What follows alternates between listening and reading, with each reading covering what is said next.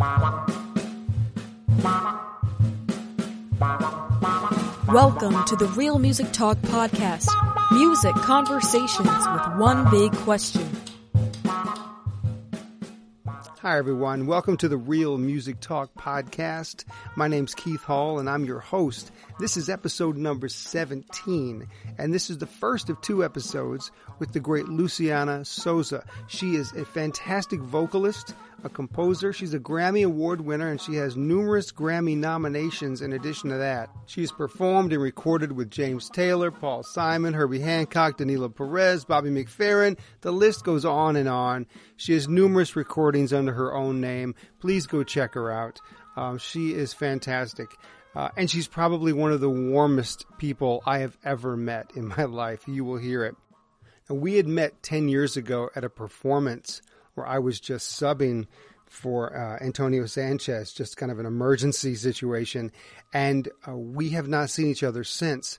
And I don't think she remembered who I was when I had asked her to do the podcast. So you're going to hear us kind of meet each other again. And it's kind of a funny moment. So thanks for joining us. And let's get right into this and hear from the fabulous Luciana Souza. Hello. Hello. Hi. How's it going? How are you? Oh, it's you. Didn't we play together once? We did play together once. God, I remember. You do? Well, Antonio was stranded. Wasn't that it? Yeah. That's right. But I remember you saved my life because I think Antonio and Scott were stranded and Ed and I made it. Wasn't that it? That's true. Yeah. Yeah. It was 2010. I had to go back and look. And I remember I got a phone call from you and you said, "Hi, this is Luciana Souza. I'm a singer." And I was like, "Yeah, I know who you are." You don't have to explain. I'm a desperate singer. Can you save my life, please? Yeah. You said, "Would you be able to come play?" Let me think about that. Yes. And you learned all the music. We actually did we did some bosses and things, right? Didn't we? Yeah, I think we tried to. I do remember though, and I have to say this. You made me feel like $1 million, really. Through the rehearsal, through the performance, you made me feel like, I belong. But you probably sounded like $1 million too. I mean, I don't know about that, but I was having fun.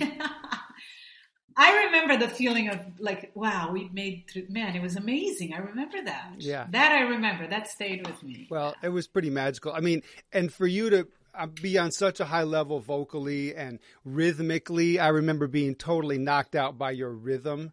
Oh, and then of course, then you were clapping and doing all sorts of, rhythmic things with your hands. And I'm Brazilian. That's it. It's all about that. Right. I'm not special at all, but I appreciate you saying that. No, you're definitely special. But I remember it being kind of magical and feeling like, wow, that was really special. But the other thing I remember, which I think is kind of a lost art in some way, is that you sent me a handwritten thank you note, which I may still have it. I don't know. I kept it for a long time.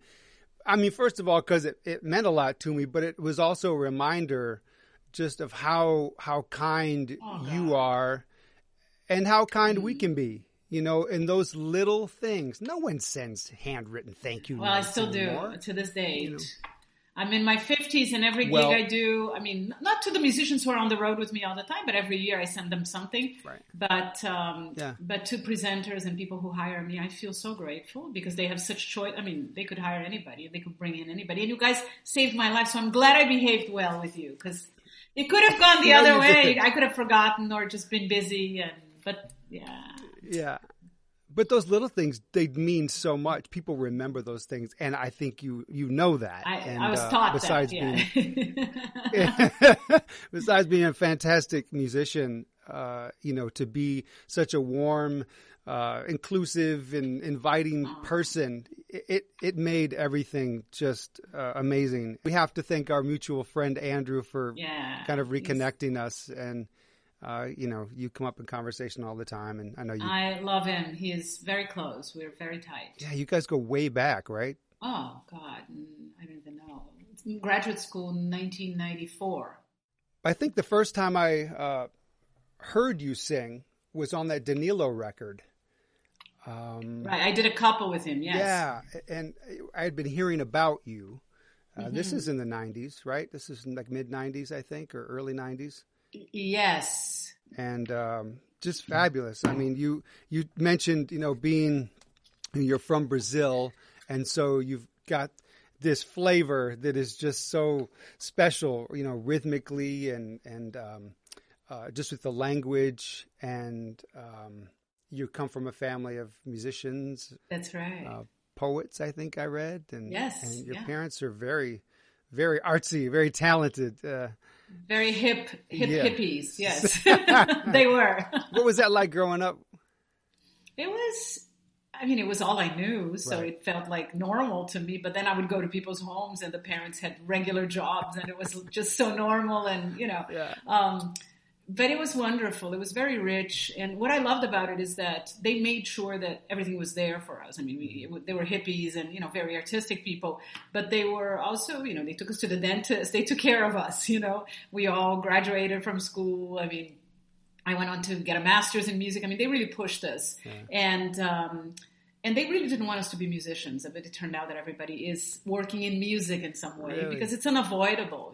Like I have a brother who's a great arranger, plays piano down in Brazil. I have a sister who's involved in sort of broadcasting, but also connected with music. We have a record label that my parents ran for many years, so I have a sister who takes care of that. Yeah. So everybody's involved in music, although they wanted us to be lawyers and doctors. We were bitten by the music bug early on. And, lots of musicians came through the house growing up. Lots of really people that I didn't know they were important, but I just knew they were musicians and friends. Mm-hmm. And that felt so good. It was just such a good feeling of this community in the house. And they communed by making music. So there was always food because there were a lot of kids. Yeah. So hungry musicians stopped by and ate, and that was just a beautiful thing. I value that so much more now that I know what that made me as a person, how that formed me. Yeah. Who were some of the early musicians you were influenced by? Well, for sure, I grew up on the music of Jobim. I mean, my dad was a self-taught guitar player, and he grew up in the same town as João Gilberto, who's the one of the fathers of bossa nova, at least the style father of bossa nova, who created that, way of singing and playing the guitar. So they grew up together. And when João moved to Rio, he then called my dad. So they were real peers and pals. So we grew up listening to the same kind of music. I mean, sambas from the 20s, 30s, and 40s, and then 50s also, but then bossa from 60s on. And my dad always had a guitar with him. He was constantly playing. So I grew up just listening. The soundtrack of my life is my dad holding a guitar and singing a bunch of songs. So I know bits and pieces of so many songs. Some of them I don't remember, and but somebody sometimes starts humming something like, I know this. And they're like, how do you know this? And well, my dad taught me, Oh, wow. And he wasn't really teaching us, but he was just doing his thing. And then it was penetrating our brains and hearts. Yeah. So I feel so lucky, basically, just because the music had such quality, harmonic quality, melodic quality. I'm not saying the music nowadays is bad, but there was something about the music of that time that was so rich harmonically and melodically. And then, of course, the lyrics have a great deal of humor, and they're so rhythmic. And Brazilian music just has this thing, this symbiosis of flavors from Africa and Portugal. And so this combination that doesn't happen anywhere else. I just feel incredibly blessed to be born at that time in that family. It's just, I'm lucky. Yeah. Did you ever meet João? As a child, yes, many times. But I don't remember any kind of special thing with him. But I did meet him. I opened for him here at the Hollywood Bowl many years ago. I think it was 2003, maybe. Yeah. With the great Romero Lubambo, who's a guitar player who played with me for a long time and still does. Yes. And we got to open for João Gilberto at the Hollywood Bowl for 18,000 people, and that was just, as you can imagine, just a fantastic thing. So. Oh, wow. That's we amazing. didn't do anything with him. We left, and then he took on the stage, and but it was just an honor. So. Oh, that's incredible. Well, you mentioned symbiosis, with styles and things, and when I think of you, I think about all your collaborations and how it seems like that's what you've done with your career. You've got these duo records. You've got albums with this latest one. I think it's the latest one with Vince Mendoza and the WDR band from Cologne, and you were featured on the Yellow Jackets album. Right. I'm a huge Yellow Jackets fan. Oh, me too. Yeah, you go from one end of wordless vocals, which I'd love to talk about a little bit, all the way over to the other end where you're actually setting music to poetry, right? Mm-hmm. And so it's always combining. Where does that just come from? Your kind of Brazilian upbringing in some way, that you're always kind of reaching out? I think, Keith, it came from not being told that I couldn't, what I loved about jazz and still love about jazz and will always love about jazz is that there are no doors that are locked. They may be a little ajar and you have to push hard and kind of, make your way through sometimes, but no one says no to things. And that's the music I want to live in. It's the music that allows me to be one day with Danilo, the next day with Kenny Wheeler, work with Andrew Rathbun, work with you, subbing for us and saving us that day, and then move on and work with Vince, and then set my own poetry to music, set somebody else's poetry to music, do wordless music. I mean, no one told me I couldn't.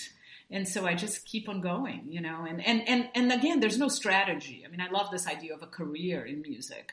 I've lived music my entire life. I'm glad I've been able to make a living. Sometimes it's been easier. Sometimes it's been very hard, as you know, as a musician. But there has been no intent in the career. Let me strategize and make sure that I'm, there's just been projects and situations that I've taken my space. And sometimes I've walked into and stumbled, upon. Yeah. And so it's been really incredibly rich, and I feel so lucky. And I don't say this lightly. I mean, I really do think that there's some kind of divine intervention here that's been, taking me to places that I could not imagine coming from where I come from. I mean, I wanted to come to Berklee, and to Berklee College of Music when I was 18. I was given a scholarship, which was wonderful. And I wanted to study jazz composition. I wanted to write big band music. I thought I was going to be like Toshiko Kiyoshi, Maria Schneider, Carla Bley. That's what I loved to do. Okay. But I didn't have that talent. And the patience for writing and learning about voices and things. I mean, it was just not my thing. I came into Berklee as a guitar player, because I play a little guitar, like bossa guitar. Yeah. And they told me to go across the hall and audition for the voice department. So I did. So I was literally, it was like, okay, somebody puts a finger and pushes me in that direction. I go. And so I said yes to some things and just kind of literally stumbled on things. So then became a singer at Berklee, but studied jazz composition. So I didn't leave that dream of mine. And I think that was crucial for me, because studying jazz composition really opened these doors for me. It left everything unfinished. Like, okay, now you know a little more, you have more tools. Mm-hmm. Go try write your own music, go try and do other things. And I think the fact that I compose, and that's something I always tell my students, even if you don't think of yourself as a writer, write. Mm-hmm. Because it makes you understand somebody else's music better, and it pushes you into your creative space. Even if you fail, it doesn't matter, just keep going. That's where you need to be, in that kind of alone space, failing, and pushing yourself up. And music is language, and I think writing is very important. I mean, I think reading and singing, and that's very good, but it's the writing that's differentiated me. And I think that also has been a thing that other composers can say, oh, she'll get what I'm doing because she writes, or she tries to write. Even if it's not good, they know that I'm like, okay, she'll get my music, she'll be able to fit in. She'll see her place in my music because she can see it as a composer or arranger or something. Right. And that's been just, I think I was just lucky. My brother said, why don't you do jazz comp? I had some people who just guided me, and all I can do is be grateful, You have so many different kinds of projects, and it's always like, what is she going to do next? What's the next album going to be? Here? And then career-wise, that's very difficult, because then labels look at you and say, oh, but that was so good. Why don't you do another Brazilian thing? Well, because I've done 3 of them. Right. It's time to move on. And so, there's challenges to that as well. Yeah. But I have to say, I feel lucky that I've just been pulled up by just the most fantastic people, whether it's Maria Schneider or Danilo or John Patitucci or Yellow Jackets, more recently Vince. What can I say? It's a dream, to be able to look at your life. I'm in my 50s now, look at your life and go, man, I've exceeded whatever dreams I've had about, connecting, learning from, performing with, recording with. It's done. I really don't feel, it's not like I feel like, oh, I have nothing else I want to do, but I feel so satisfied and so incredibly grateful that if I couldn't do anything else, I'm done. I feel, okay, it's been done. And I also feel somehow, now that I'm in my 50s, I feel like looking into this new generation or generations that are coming, my students, and I feel a sense of gratitude even deeper for the people who lifted me, because if it wasn't for them, I couldn't have opened doors that I'm trying to open also for students and other singers. By saying, don't lock yourself into a style. Don't feel like you have to. Mm-hmm. This is our music. This is jazz. We are shaping this thing. And the people that I love, Herbie and Miles and Wayne, they never found doors. They broke them with machetes, man. They were like, get out of here. Yeah. They tore the whole house down. Exactly. Just by sitting at the piano playing one chord, Herbie's like, okay, I'm done. Yeah. No more walls, Yeah. And so let me ask you about the wordless vocals. For some people, that's a real different sound. For many people, they're used to hearing voice and they think immediately lyrics. So where does that come from for you? Where did you come up? From Brazil, from Brazilian music. I mean, from Milton Nascimento, who la la la la la la, right, just sings a line, and then you go, oh my God, that's like. And also from Villa Lobos, from Baquianas, from classical music, and then just a common tradition in Brazil. Like if you're singing a samba and everybody's together drinking some beer and like in somebody's backyard, and then somebody calls a song. And they start singing, just go, because it's very spontaneous. And I have to say that is true. I'm not lying or making this up. This is how we are. That's, it's party time all the time. And it's wonderful. And so somebody calls a song and starts singing it. And then if you don't know the lyrics, you just go, la, la, la, la, la, la, la, la, la, la, la, la. And then it becomes a thing and everybody joins in because they kind of sort of know the melody. And so there is a feeling of also breaking out of lyrics. As much as we love our poets, Chico Buarque and Vinicius de Moraes, who collaborated with Tom Jobim, with Jobim for so long. Yeah. I mean, we love, we worship our poets, but we also love just the sound of a voice. And so voices in Brazil can double an instrument or can just be a single line or do counterpoint. And I grew up with a great, incredible Brazilian musician who's my godfather, who's Hermeto Pascoal, who uses a lot of voices in his music. And so with him also, I was very encouraged to, he's my godfather, so I grew up around him, to just sing wordlessly. And he would play a line on the piano, and he would say, sing that, and I'd go, whatever it sounded like to me. I would just sing the notes. And then, a language is created. And for me, I mean, it's not a language of scat it's just something that feels effortless. How could you make this sound without Shubila Shkata Lubi, I don't have to go crazy. Just just something that expresses it. And nowadays I've developed, when I teach this stuff, I've developed a whole thing about, listening to instrumentalists and learning if they're tonguing or slurring. What's the approach here? What makes this melody better? Do you need a lot of consonants? Is it more staccato, more legato? So we can go and analyze the hell out of it, but ultimately it's what feels good in a singer's mouth, to kind of put out the sound in a clear way that can be transcribed. Let's say that. So if somebody had to write this down, would this be clear to them? Right. So that the consonants and the syllables shouldn't interfere. They should enhance. And they're almost a language then, because they then help with storytelling, right? If I sing a couple of notes and I go, la, la, la, la, la, yeah. If I sing that, is it better? Ah, ba, ba, ba, oh. What's better there, right? So then one can judge and can decide. So I always try, I have students from Japan and people from Europe a lot and Australia. And I always try to get as close to their own sound, to their own language, to their own native language. Things that are natural for me in Brazil may not be natural for somebody in Japan. So sometimes we shave all the consonants, just make the line very smooth and just vowels, and then come back and insert some consonants. And then listen to a lot of instrumentalists, listen to a lot of guitar players, listen to a lot of, trumpet players, saxophone players, and just try to not imitate, but extract what's being said here. How can they get this tone, and how can they express storytelling just with sound, without words? How can you tell a story without using words? We're going to take a pause there with our conversation with Luciana Souza, but please join us for the next episode, where she's going to talk about a couple of amazing stories with Hermeto Pascoal and Wayne Shorter and Herbie Hancock. Please subscribe to the podcast, leave a comment, tell your friends. We hope you're enjoying these. We're looking forward to the next one with Luciana Souza. But in the meantime, be who you be and do what you do. Take care.